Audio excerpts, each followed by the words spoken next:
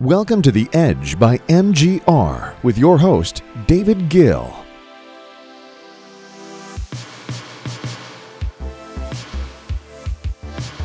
Hello, everybody, and welcome to The Edge podcast by MGR. Your host, David Gill here. I hope everybody is having a fantastic week. As always, I certainly am. We've got quite a bit to discuss this week because last week I did an interview with Karen Howland, which was great if you didn't listen to it. We discussed kind of the state of consumer brands and consumer products and where things are heading, why big consumer products companies, CPG, are failing, and why CPG startups have such a massive opportunity right now. She is a managing director for a fund, Circle Up, that is a $125 million fund that invests in consumer products, consumer brands, CPG companies, and she just had a ton of insights. It was a fantastic interview. If you're in the CPG space, you absolutely 100% need to listen to what she has to say. I thought it was fantastic. So anyways, go ahead and listen to that. But because I did an interview last week, it's been now about 2 weeks since I've done anything that was remotely news related. So we have some catching up to do, particularly on the Amazon front. We talked about Amazon with her last week, but it was more the big picture stuff and how she thought about Amazon and how her companies think about Amazon. But this week I want to talk about some of the things that Amazon's been doing, and then I'm going to do a little digital marketing recap of the past few weeks, give an update, and overall we're just going to do some catch up and discuss what's going on in the e-commerce and digital marketing world. So let's get into it. You ain't got no money, I ain't got no time. All these faces looking funny when I'm driving by. So there's three major things that I wanted to discuss regarding Amazon. We're going to start with Amazon. I'll start with the first because it's probably the biggest. Basically, we have one good news, one bad news, one pretty neutral. So I'm going to start with the good news, and then I'll get, because it kind of leads me into the bad news. But that is that Amazon caved to regulatory pressure, and basically they got ahead of the game to avoid possible antitrust charges. What am I talking about? Well, before, Amazon had a provision in their seller terms that said sellers could not undercut Amazon's prices on their own website. So obviously, if you sell on your own site and you sell on Amazon, like many, many, many people do, you were not allowed to undercut the price of your products on Amazon. So now, because there was, Amazon's facing a lot of regulatory pressure. There's been all types of talk about regulation over the past few weeks, especially from certain presidential candidates who are trying to build up their platform and turn a lot of heads, let's say, with big sweeping regulations. I might talk about that a little bit, we'll see. But for now, basically, there was one of the biggest antitrust accusations against Amazon was that they don't allow sellers to sell at a lower price on their own site, even though they would possibly be able to afford it, because obviously they don't have the cut that Amazon takes. Now, this is pretty common, actually. If you sell, like, for example, in retail, the retailers, if you get your products in Walmart, say, Walmart is probably going to tell you, hey, you're not allowed to undercut us somewhere else. It's part of the deal. But because Amazon controls 50% of all e-commerce in the United States, you could argue, and basically regulators were arguing, that this is a antitrust case in which they are basically taking advantage of their monopolistic position. So Amazon, realizing that this could be something that in court would go to help the regulators in putting in antitrust regulations against them, they decided to get ahead of it and just say now, basically remove that provision. So now sellers can undercut Amazon on their own website if they wish. And I do want to talk about the antitrust case for a second here, because it's going to lead me into the next topic. And the next topic is basically the bad news, which is if you're a vendor on Amazon, you might not be for much longer, or you might have already been cut off. Basically, long story short, for those of you who don't know the difference between vendors and sellers, basically if you're a seller, you're selling on, I guess you could call it the Amazon Marketplace, which is just anybody can list their stuff if you get approved, obviously. But basically, almost anybody can just list products for sale on Amazon, and then Amazon will take a referral fee. Vendors, however, act in the more traditional retail sense, where just like if you go back to the Walmart example, if you sell something in Walmart, basically Walmart will give you a purchase order. They'll buy a certain amount of your products and pay you ahead of time and then try to sell it themselves. Amazon has the same thing with their Vendor Central. Basically, they act as a retailer. They pay companies ahead of time for their products and then sell it on Amazon.com. But it looks like they are trying to cut back big time on that side because, as you might guess, it is much less profitable when Amazon has to pay ahead of time and then actively try to sell the products themselves than when sellers do all the work of making the sale and then Amazon just takes their commission fee. So what Amazon decided to do, kind of without warning and out of the blue, which I don't think was a good idea because of the antitrust, which I'm going to talk about in a second, is just send out a wide memo to a ton of different vendors saying, hey, your products are not profitable for us, either lower the price or we're not going to buy for you anymore.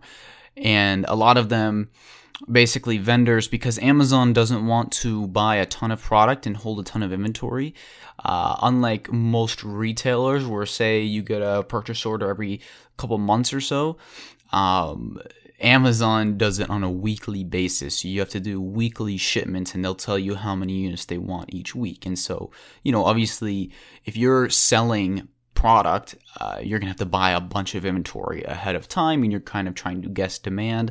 But then if all of a sudden all of your Amazon sales just go to zero because Amazon says, yeah, we're not going to buy any of your products anymore, either lower the price or become a seller instead of a vendor, that obviously is going to hurt your business. And a lot of small businesses, they're very much either taking out loans to be able to afford all of their inventory, or they don't have a ton of cash in the bank because they're constantly buying inventory in hopes of selling it very quickly and then, building up that momentum all over time. And if that momentum just gets swept out from under them, you can imagine how that would hurt a lot of businesses. So let's talk about the antitrust for a second.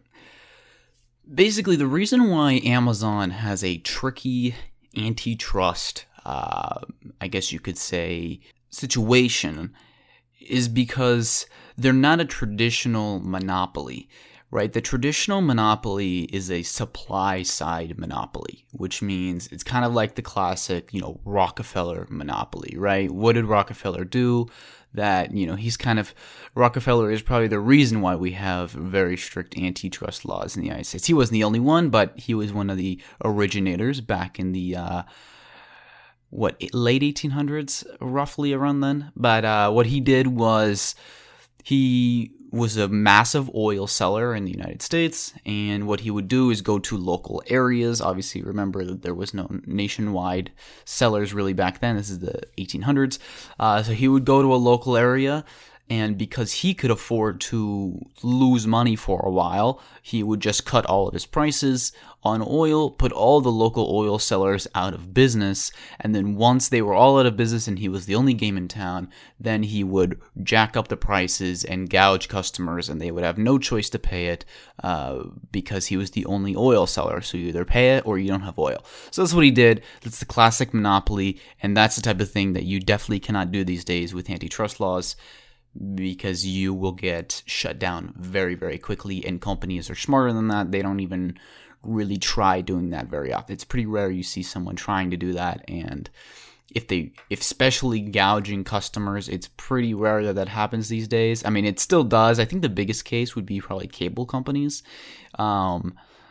But other than that, it's pretty hard to find true monopolies like that anymore because of antitrust regulation. So that's the classic. It's basically a supply side monopoly. Amazon is different. Amazon doesn't control any of the supply, right? Almost all of Amazon's supply, besides the private label products that they sell, are by third-party sellers or third-party vendors. So what type of monopoly does Amazon have? Technically, I don't think they have a true monopoly. But basically, if you were to argue that they had a monopoly, it would be a demand-side monopoly, which is that, well, in the United States, as I said earlier, 50% of all e-commerce transactions go through them.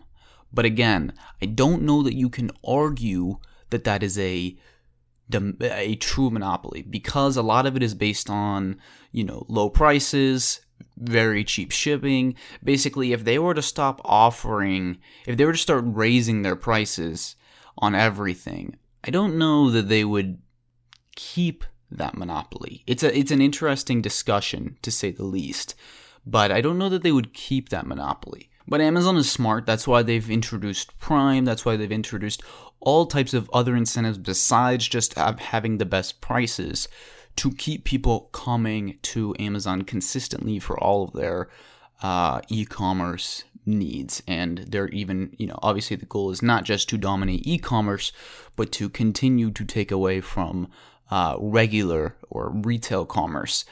And so the antitrust is on the demand side, but we don't really have a whole lot of history with regulating demand side monopolies.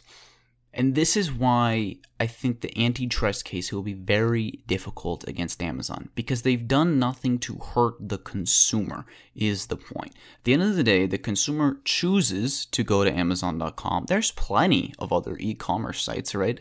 Even Walmart is very much trying to make big e-commerce plays, but there's tons of other places you can go to buy the same goods, or at least very similar goods. Amazon has the widest selection because obviously they're the biggest platform, so they have more sellers than anybody. But as far as the most purchased products, the biggest products, you can go to, you can buy Tide at Walmart or Target or Amazon or a bunch of different places. So it's not like Amazon has a monopoly on the supply. They have a monopoly on the demand, in that basically, if you need to buy something online, you're probably going to go to Amazon, unless it's something very specific that you need. And so because they offer such a great platform for consumers, they offer great shipping options, better than anybody else, they often have the lowest prices, and they're not gouging and have never gouged customers or taken advantage of anything, it's very hard to say, hey, they're a bad monopoly. The only argument is that it's not that they're taking advantage of consumers, which is the traditional antitrust. It's that they're taking advantage of sellers. And this is why I said that doing this to vendors, where they just basically cut them off without really any warning, is not a good look for Amazon, especially in the face of antitrust. And if it doesn't make much sense to me why they would try to get ahead of some antitrust by allowing people to undercut them, but at the same time go and do something that very much flexes their muscles, because Amazon knows that sellers need Amazon much more than Amazon needs any individual seller, because all the customers are there. So by flexing their muscles, I think this is something that if I'm an antitrust prosecutor, I would certainly bring this up in court as an example of why Amazon should be regulated. So I'm not sure why. And listen, I don't think Amazon should be overly regulated. I think there are certain things. I'm glad that they did this. They removed the provision, so now that sellers can actually undercut on prices. But I don't think they should be overly regulated, because at the end of the day, Amazon is a great platform and has a great offering. That's why so many people go to them. But the biggest argument is that they take advantage of sellers, and they really do kind of have been continuing to do that. So I don't know. Amazon is a little baffling on this front in that they totally will cut off vendors, and they have famously bad seller support. Their customer support on the buy side is fantastic. Their seller support is famously bad. It's gotten better over the past couple of years. They've made efforts, but it's still not great. And they definitely leave a lot to interpretation as far as their rules, and they will not hesitate for a second to just cut you out of the platform completely for whatever reason, and it can be very, very difficult to figure out why. There's lots of problems on the seller side. But the reason I'm saying this is a difficult antitrust case is because they have never taken advantage of consumers, but they have taken advantage of sellers. So it's kind of a question of, but if you do regulate them, then it's almost guaranteed that the experience for the consumers will be worse. So it's really a question of, do regulators care more about the consumers, or do they care more about the sellers and small businesses? Or is there a balance that they want to be achieved? That's the question that is going to have to be addressed, and that is something that is not easy to answer at all, and that's why nothing has been done to Amazon yet, and I don't anticipate anything being done within the next couple of years, honestly. So that's my take on the antitrust and basically what Amazon's been doing. I want to talk about one more thing. I mentioned a third thing about Amazon, and that is that they are continuing to take on Google for search ad dollars. I talked a lot about how Amazon is very much taking on Google for the future of search, both for product search and on voice search. Obviously, you have the classic Alexa versus Google Assistant going on. But Amazon is very much focusing on the monetizable search, the big money making search, which is, Google can have the curiosity searches, how old is this person, or what's the distance from Earth to Mars, or things like that are not money making searches. But when someone searches for a product or wants to buy something, Amazon wants those searches, and obviously they are starting to get them. But they have introduced a new feature, which is video ads in search, which is something that Google does not offer. Basically, on iOS, it's starting with iOS, but it will expand to Android soon.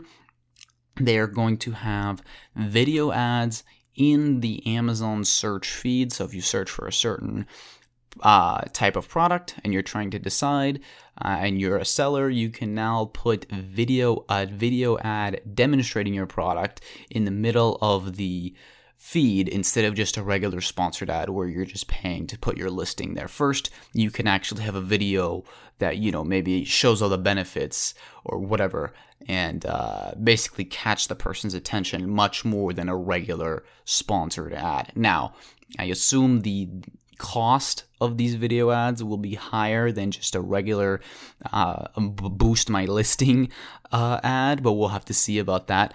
But this is very much, again, Amazon is trying to capture more market share of the digital marketing space and digital marketing ad dollars, and they are continuing to do so. They're growing very quickly, and Amazon's doing this because they want to become more profitable, and there's not much more profitable than the digital marketing space. That's why Google and Facebook are such cash cows, because it does not cost a lot of money to run a platform for search or for basically digital ads, and you can certainly make a ton of money if you have the eyeballs, and Amazon certainly does.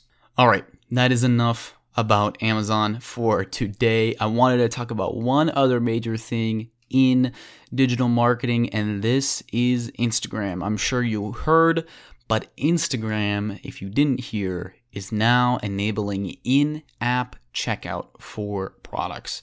So they already have had, if you've seen, I'm sure many of you have, if you follow any companies on Instagram, the little shopping bag little thing in the corner, and if you tap, then like say you have a model wearing like a certain jacket, you can tap on the photo, and just like it, when you tag a friend, you will have the tag for the jacket, and you can basically click, and then it'll give you more details on the jacket, and then if you want to buy, it just says view on website. You go to the website, and you can check out from there.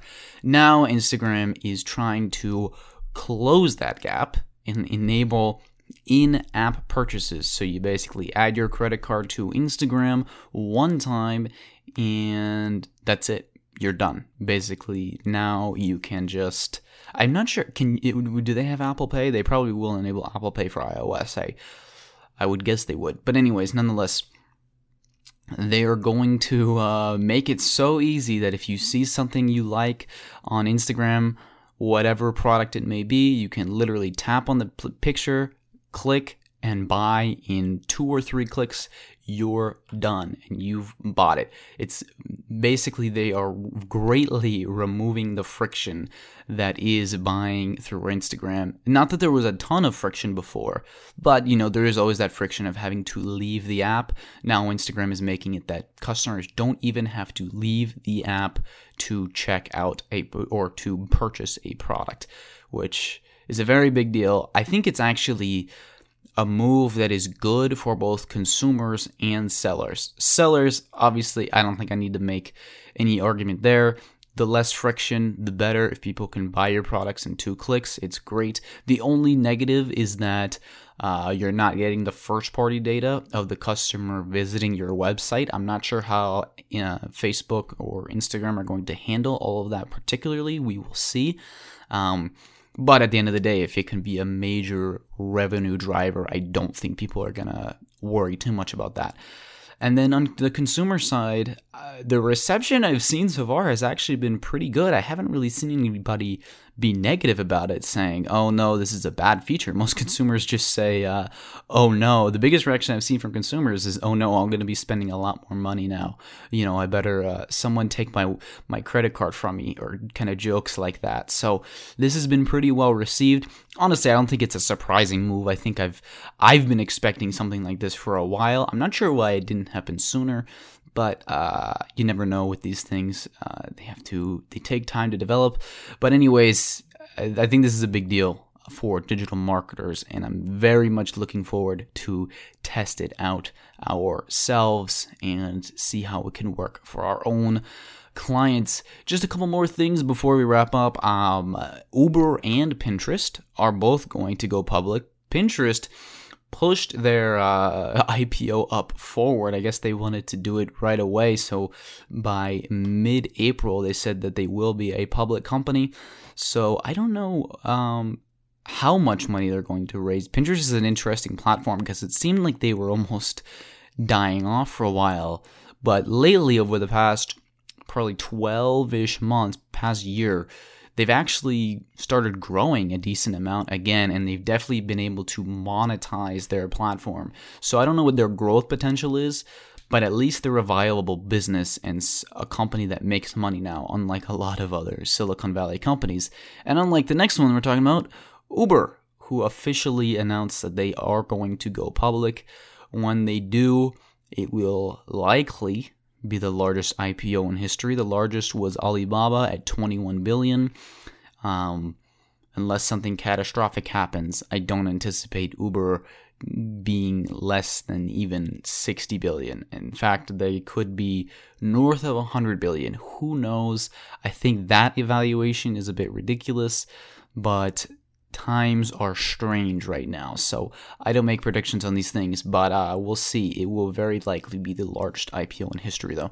I just wanted to say, coming up next week, Apple is going to have their big event on Monday, and I'm thinking about having a full streaming update, or not update, but streaming discussion, because I haven't talked about the streaming wars in quite a while. It's been a few months, so I wanted to discuss that. And obviously Apple is going to have their big news event, and as far as the Apple News, which I discussed previously, their subscription news service on top of their new streaming service. So we're going to find out all the details about that.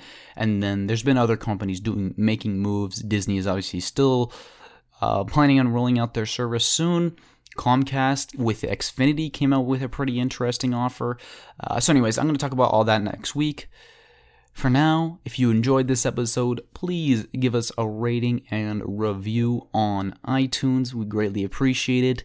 If you are a e-commerce seller, please go to mgredge.com/AMZ.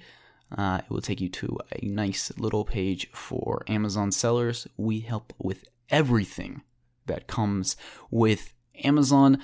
They're constantly changing, they're constantly giving sellers headaches, and we guide you through that whole process.